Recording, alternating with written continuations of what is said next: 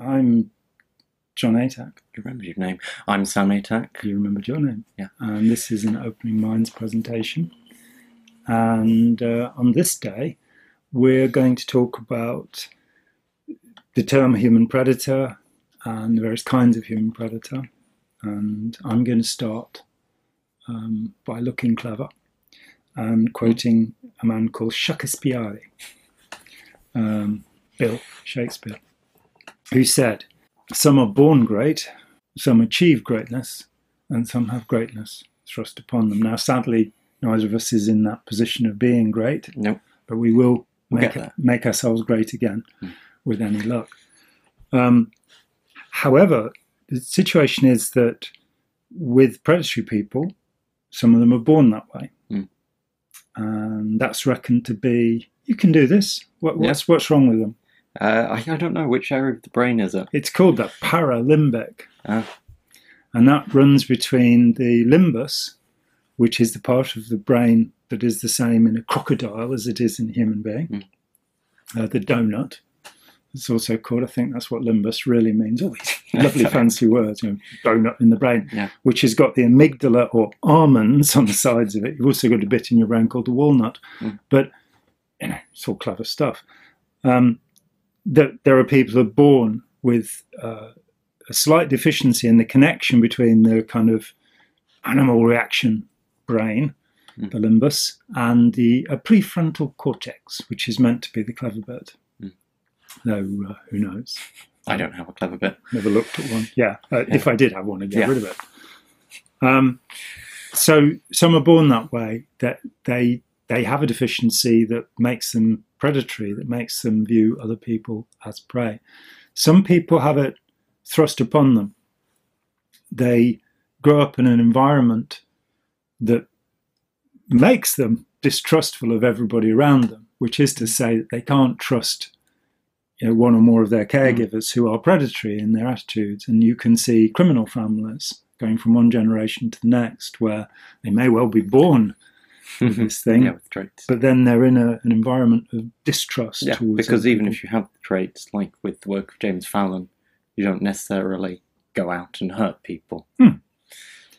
James Fallon is what's called a prosocial sociopath, and we will continue to talk about him frequently. You can actually find his videos on YouTube, but they're nowhere near as good as ours. He is somebody who basically in his 50s, as a neuroscientist himself and a guy with a couple of gene companies going on, he had some brain scans done of him, and I think it was 9 of his family members, and he then had them anonymized, so randomized, so that he could see, without being biased. And he was looking for things like plaques in the brain that might indicate the onset of Alzheimer's or something like that. He was just generally having a look because he's a curious sort of person. And his on one of them, he said, "Oh, there it is. There's the paralimbic deficiency. Which one of my relatives is this?" And his technician went, "That's you, mate." They're probably not in that accent because they're in California. It's probably more like, "That's you, mate." Good.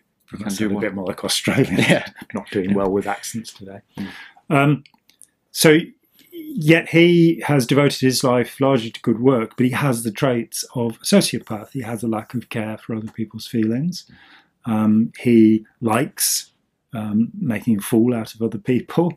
My favourite story is the one about him getting a fellow professor to, go to some seedy club and end up dancing naked on the table because he's so drunk, and that's his idea of fun. Taking his brother to a cave with the Ebola bats. That's in Marburg, that he said, "Oh, let's go to the Marburg caves." And it was only when his brother got home that he realised that he'd been exposed potentially to Marburg Ebola, which is not very good for you. So he takes silly risks, basically. Childish, foolish things to do. But he's somebody who has the actual brain thing. He also has the genetic alleles that are associated with the psychopathic or sociopathic condition. You also have people who achieve the condition. Now, these are people who've not necessarily been through an abusive childhood, but they feel that the world has hurt them in some way, and so they withdraw and they seek to develop an immunity to feeling, and they seek not to care about other people. So there are 3 routes here. What that tells us is that when we, I gave a talk in July in Manchester, and a member of the audience said, "Oh, you shouldn't call them predators. You should talk about predatory behaviours." And she made a good point, really, which is that this is not a fixed condition, that it is possible to overcome it, as James Fallon largely did, and be pro-social rather than antisocial. So give us some types, get to DSM-5 and give us some types of... Narcissists, borderlines, psychopaths, obviously, pro-social psychopaths, and Machiavellian personality. Machiavellian personality disorder, people who are very cunning. There's a lot of disagreement about this, isn't there? Which of those are actually included in the last... We're talking about the Diagnostic and Statistical Manual of the American Psychiatric Association. Psychopath isn't included. It's That's the right. antisocial personality disorder. Antisocial which, if we combine it with the earlier term, we can get pro-social, antisocial personality disorder, which they should make that a thing. But if it's something that's wrong with your brain, it's not a disorder, is it? It's a mental illness. Yeah. And so it's very naughty as a psychiatrist to do that. Also, they talk about the narcissistic personality disorder in there. And that's telling you that this is curable. If something's a disorder, there's something you can do about it. And the interesting thing with borderline and narcissism is that once the person has realized they have the disorder, then they're most of the way towards curing it. It's just getting it through all of the, I'm going to use this word, persiflage. That's good, isn't it? That's the first time I've been able to use that word in 10 or 20 years. And it's not actually the right word, but I thought I'd throw it in there because people go, "Oh, wow, he's clever." You get through all of the nonsense that people use to persuade themselves that what they're doing is the right thing, the my side or confirmation bias, which is overwhelming in narcissistic and borderline people, that they are so convinced that they're doing the right thing. They can believe that they're very stable geniuses. They can believe that coal is beautiful and clean. There are all sorts of imaginative ways of believing that they are, beautiful, wonderful, fantastic people. And this brings us into a variety of the varieties of narcissist. One of my great heroes, and I have quite a lot of heroes actually, there are a lot of people I really have tremendous admiration for. You're one of them actually. I think you're... Oh no, is that... I don't share the same... No, of course you wouldn't. Why would you? That wasn't Machiavellian personality disorder. That was. The idea of bigging people up so that they'll do as they're told. And obviously it hasn't worked. Obviously it hasn't worked so far. I haven't joined the Unification Church of Salmonanity yet, but I will one day, probably. If you keep working. I'll sign you up against your will. Against my will. Yeah, just when I'm asleep, get me to sign a piece of paper and empty my bank account of the 27 pence that's in there. Well, I think as your child, I'm already doing that. But... Yeah, that is true, actually. Gosh. But that's the dependent personality disorder. That's a quite different thing. Right. So if such a person who is predatory can realise that they're predatory, and that doesn't mean be told by all the people around them that they're predatory, it means they actually realise that they're predatory, then there's every hope for them to recover and become pro-social. And we like to see that. But we'd also like to see that people who are devastatingly antisocial are restricted in some way and prevented from becoming leaders of countries. So politicians should take the Hare psychopathy checklist. Yeah, revised.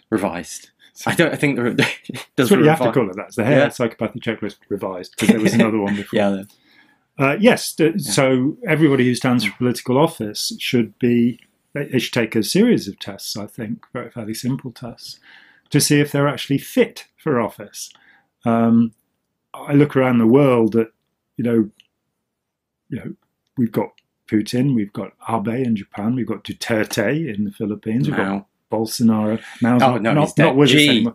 That's what I meant. I get Xi Jinping.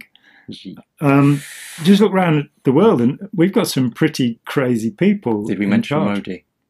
Modi in India. We're not happy about any of these people, and we think that it would be good if there was some testing to make sure that they don't get power.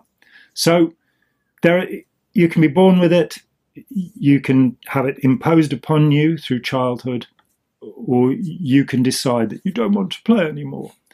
And we would like to see a society where people are judged by what they contribute to society, the good that they do, the virtues that they have. It's very distressing to see that democracy has led us into tyranny in so many cases. And we would like to see a fundamental understanding that there are some very good people and there are some very bad people. And then in between, there's the rest of us, the great majority. And as Martin Luther King said, it's not evil that's the problem in the world, and it's not the evil people, it's the mediocre people who do nothing. So what we would recommend is understanding the qualities, if that's the right word, of the human predator, and, keeping yourself at a distance from them, looking at your own behaviour and seeking to be positive towards other people and helpful, and making the world a charming and wonderful place in which to be, so that we don't actually blow each other up or completely destroy the earth. I'd like that. That would be nice, wouldn't it?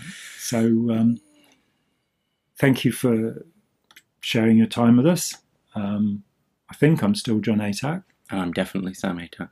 And we look forward to sharing your company again soon. Thank you so much.